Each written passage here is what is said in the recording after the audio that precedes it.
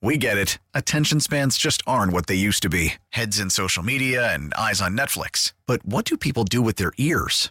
Well, for one, they're listening to audio. Americans spend 4.4 hours with audio every day. Oh, and you want the proof? Well, you just sat through this ad that's now approaching 30 seconds. What could you say to a potential customer in 30 seconds? Let Odyssey put together a media plan tailor-made for your unique marketing needs. Advertise with Odyssey. Visit ads.odyssey.com. Boone hits it to deep left. That might send the Yankees to the World Series. Boone, a hero in Game 7. Clemens has set a major league record for strikeouts in a game. Derek Jeter with one of the most unbelievable plays you will ever see by a shortstop. Red Sox fans have longed to hear it. The Boston Red Sox are world champions.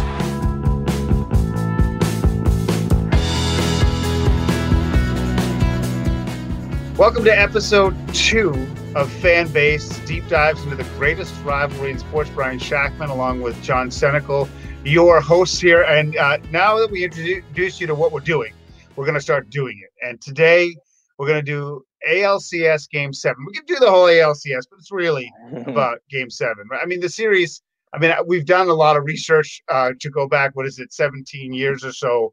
Long time. I had to refresh my memory that, it was the Red Sox who forced the Game 7. Mm-hmm. And the Red Sox had hit a ton of home runs in the series. But neither team, these teams had played each other a lot that year. Yeah. Yep. In this game, I mean, after you look at the final box score in this game, they were like dead even.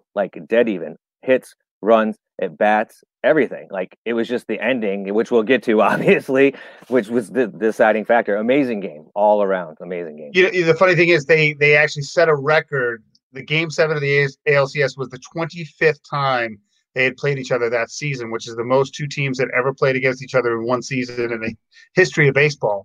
And the Yankees won the division with 101 wins. The Red Sox came in second. They got the wild card with 95.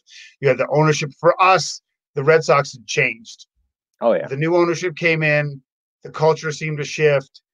Everything was different. And so this was supposed to be the coming out party for the Red Sox, dethroning the vaunted Yankees. And the Yankees had went 2 years without being in the World Series. Oh my gosh, you know what I mean? Oh my gosh. But they didn't win it. They didn't win it in 01. The funny thing about 01, what I'll say is that I wanted the Yankees to win in 01. Everybody did, because it was New York. It was 9/11. That would have been the storybook ending to the whole thing. You know what I mean? Talk about rising from the ashes. You know what I mean? It was just like, it put the sports world on pause. Like, when was the last time we saw that? Oh yeah, right now. Well, that's when you knew at least Major League Baseball wasn't fixed in 01, because no one wanted the Arizona Diamondbacks to win. But I wanted to sort of set the scene before we get to the game itself. In 2003, in October, I was the number 2 sports guy in Hartford. Number 2, like the Red Sox. Number 2, like the Red Sox. Yeah, whatever. And so I wasn't in New York. Kevin Nathan, who was the sports director, was in New York to cover the game, and they had me go to Boston in case the Red Sox win or lose, actually. But the thinking was, if the Red Sox won, we had a reporter there to greet them when they got home. And I remember getting there. I was staying in the Howard Johnson's 2 blocks away from Fenway. Luxury accommodation. The place was awful. It was just awful. And forget about what the game. I'm so surprised, Brian. I'm so surprised. Yeah, I don't even think I had an expense card. I won't name our news director, but I'll never forget. I had to get up early for 5 a.m. live, and I ripped a contact lens, didn't have a backup. And I hate my glasses for TV because I'm so blind. They're so thick. I wore my glasses for that live shot at 5 o'clock, and my news director called me on my cell right after. If you ever change your look without passing it with me, you're fired. Yeah, and I was like, I ripped a contact lens. Unless you want me to be blind, I wasn't trying to change my look. And I sent you two emails and called you, and you never responded. So, yeah, right? Exactly. So where were you? I was working for said news director, doing 11 o'clock live shots. I can't remember. So you didn't even see the game. You didn't get to watch the game. No, I listened to it on the radio. I listened to it on the radio in a news car, and I was running back and forth from the live shot at one point because it was 11 o'clock live shot and the game was obviously still going on. And I was going back and forth. And I remember, as the game went on and it's eighth inning, just being like, I cannot believe this is happening. This is insane. Going into the eighth, it's 4-2 Red Sox. And then David Ortiz does this. 2 starts, 2 wins for Wells as Ortiz gets into one to right. This one is at the wall and gone. David Ortiz greets David Wells with a first pitch home run to right. It's 5-2. All right, so the legend of Big Papi starts to sort of emerge in 03. So it's 5-2 going into the bottom of the eighth. And the Red Sox have it wrapped up. Yeah, it's basically over. And then, if people aren't baseball fans, I don't know. If you think of like signature gaffes, the rumor was in '86 that John McNamara wanted to put Dave Stapleton in at first base as a defensive replacement. And Buckner said, I want to be there when we win it. And that's all she wrote, right? And I think Grady Little's mound visit and decision to keep Pedro in will go down in terms of one of the worst decisions in the history of the Red Sox. I don't know about all of baseball, but I don't know. It obviously cost him his job. We know that. And I don't even think he ever managed again. I don't think he was just done. That was it. He got Steve Bartman, man. But yeah, and the crazy thing is he goes out there and he had no intention of taking Pedro out. And, Pedro's a competitor. He's the best pitcher in baseball at that point. As little as he is, he is the man. Like, he's not coming out in that situation. So what is Grady Little going to do there? He should have taken him out. Everybody said he should have taken him out. All the announcers are saying, kind of under their breath in a way, like, you're an idiot, guy. Like, take him out of the game. But I guess, hindsight 2020, he should have. But you got to say, dude got balls, man. Grady Little's got balls, I would argue the opposite. I don't think he has a gutsy move. I think it was a move where he got bullied by his star pitcher. When you get over 100 pitches and you're that small and you put in so much of your energy, you need a manager who's strong enough to say, listen, we paid all this money for this bullpen. This is what it's for. I know you want to stay out here. Yeah, that's true. I feel like he went out there. So you're telling me the mound visit was what it was. That was it, right? That's it. He basically just walked out there, looked at him, and Pedro was probably like, I'm all set. And he's like, okay, go. And that was it. He went back. I wonder if Pedro was more colorful. Like he said, get back in there. I'm good. Well, like when Messina told Torrey to go back into the dugout. Yeah. It is. How do you take Pedro out? It's tough. It's a tough call. I feel bad for the guy. You know what I mean? It's like my thinking is that you it's the right thing to do to take him out. But I can't tell you that I would have walked out to the mound and Pedro would have told me to kiss off. That I would have told him you got to go. That would have been hard to do. I don't know if I could have stared him down. No. He's your ace. He is your ace. You're not going to do that now to Scherzer. You're not going to do that to Garrett Cole. You're not going to do that to Verlander. That's just not how it works. It's managing. I've never done it, but history says damned if you do, damned if you don't. You know what I mean? That's the worst job in sports. You're the scapegoat no matter what. They could have won that game still. Posada hits a bloop to center, and then that's it. They're out of the inning, and then Mariano comes in and shuts them down for 3 innings. Pitches lights out. 2 hits. I think he had 3 strikeouts. It was amazing. Back in the day, did he do longer outings, or was he a 3 and 4 out? Because now if a closer goes 4 outs, it's a big deal. That was 3 long. innings is insane. That was long for him in 2003. He was getting to the point where he was definitely the more special guy. He was going to throw 1 inning. He wasn't like he was but he was younger. He'd only been in the league. That's his 8th year in the league. I think he came in 96. He was set up for Wetland in 96. That's his 8th year in the league. So I say it all the time now. These pitchers, why can't they go out there and pitch? You mean to tell me you can't go out there if you just threw 30 pitches the day before and throw another 30 pitches? I agree with you. I think it's all about how you were raised, and we don't raise these kids to throw like that. 50 years ago, they threw all the time.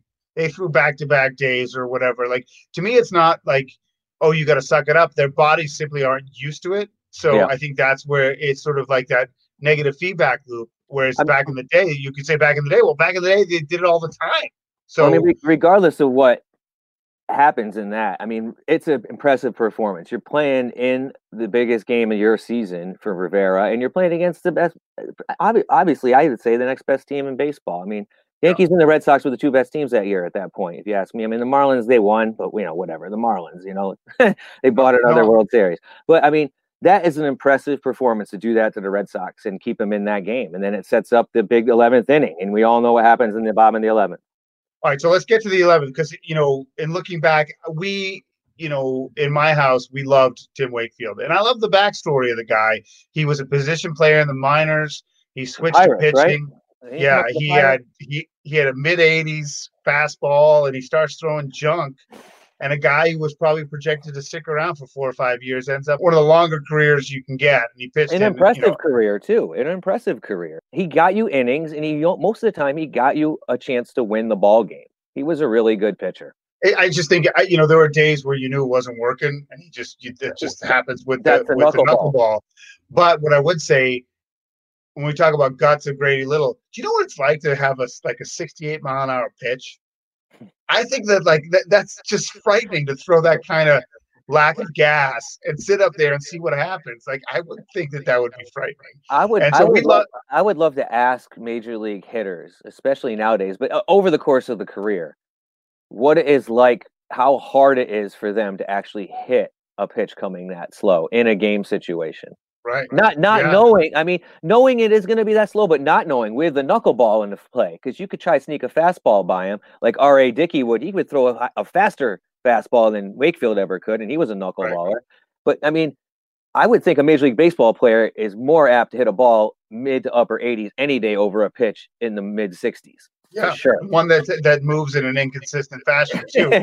So I mean, the thing is, and he had it going that series. I mean, he was 2-0. So he's 5-5 in the 11th. Aaron Boone, who had not had the greatest of years, steps up to plate, and that's all she wrote. Leading by 3 as Boone hits it to deep left. That might send the Yankees to the World Series. Now, you're on one side, and your reaction is what? I'm going out of my mind, man. I can't believe it. It's insane because, I mean, Aaron Boone wasn't even going to be he wasn't even a starter. He was batting like 125 in the series. He was just a late addition from the Reds that season. I mean, he was a solid player. He was a Boone boy. He's a baseball guy. But, oh my Jesus. I mean, and if you listen to Aaron Boone's post-game interview, you can just tell he don't even know what happened. It's amazing. Yeah. And of course, he also talks about, the infamous, the ghosts are going to come out and stuff. And like Derek told me, the ghosts will show up eventually, and they did, man. This is stupid. What an amazing moment. I mean, even if you aren't a Yankees fan, if you're a baseball fan, that's every single kid dreams of that moment. I've dreamed of it, and if I do that in a wiffle ball game, I'm big time. Yeah, but guess what? I mean, for me, I couldn't be in that moment like that because to me, it made me feel like I'm a loser and I'm going to be a loser forever. I mean, 86 was one thing, but like with the team that team was that Red Sox team was really fun. They were really good and they were interesting and they had personality and they had talent. And I just felt like if they can't win, they're never going to win. It's never going to happen for you. I mean, I can understand how you would feel like that because you've been getting beaten up for so long. But then, what's going to happen next? Yeah, but I mean, you can't anticipate 2004, which we're going to get to. But I mean, back to that moment. So I wake up, and I think we had off the record maybe watched the end of the game at a bar, and it was late, right? It got done late, and I had to be ready for 5 a.m. So I'm depressed. I'm exhausted. I ripped a contact and I got to be live and I got to find a way to spin it. And then I had to hang around for the Red Sox bus to get back or whatever. For the Hearst to drive in. It was just awful. And I got to hand it to some of the guys who stood up and talked and so on and so forth. But yeah, I mean, like everyone has when you're kids, the insecurities, whether it's, not wanting to walk to school alone. Cause I truly felt like I was going to be a loser forever, and that was, I hate to say it so pathetically, but that's really how it felt after 86. And after that, and I felt bad for Wakefield. I really did. But he, you know what? He handled it the best way he could. He put his head down. He walked straight off the mound. It's straight off the dog, right down. And you know what? If you watch the end of that game, too, do you know who the last person in that dugout was? Pedro. He was just sitting there with his hoodie up, wrapped around. You could barely see his face. And he's just sitting there. And he's sitting there thinking, who's your daddy? Yeah. Who's your daddy? Oh, my God. And then, I guess there was some solace in the Yankees not winning in the World Series. But that is when it was firmly established that the Yankees and the Red Sox were it, right? Nobody could garner the kind of attention, even Giants, Dodgers, or Cardinals, Cubs, nothing. That's when the world realized that baseball needs these two, because they haven't had them in that situation much at all. And so I think the world realized, wow. And forget about even Subway Series. I think the Red Sox and the Yankees sort of knew then in 2003 that was it. Nothing like Red Sox Yankees baseball. I mean, even if you're ever fortunate enough to go to a game live at either stadium, it's an amazing experience. But I mean, just the rivalry alone, I don't know. I mean, I can't imagine one. In terms of generating the national attention, I don't think there's anything like it, which sets us up for 2004. Which I don't know if we should break up 2004 into 4 different podcasts, because there's so many personal elements, because I went to a couple of those games and it was just so intense. So we're going to figure out how to best bring you 2004. But I will tell you that the people on the Red Sox and the fans who did believe, because believing was part of the mantra of that team, after 86 and what happened with the Mets, and after 2003 what happened with the Yankees, I was one of the cynics. After game 3, it's unbelievable. I mean, listen, I was at game 3 and they lost by a touchdown and a field goal, and I was like, this is a waste of time and it's a waste of money. I was like, you know what? I just got married. I'm gonna have a kid someday. I'm gonna save my $300 Stop suffering for a freaking crib and not for 2 tickets to this game. Next week on episode 3, we're gonna start to break down perhaps one of the greatest sporting events in the history. And you'll get the glow. You'll finally get the glow after 86 years. I'm gonna do it in a classy way, but it's gonna run the spectrum of emotion. So for John Senecal, I'm Brian Jackman. This is Fan Base. Deep dives into the greatest rivalry in sports. We'll see you for episode 3. Go Yanks.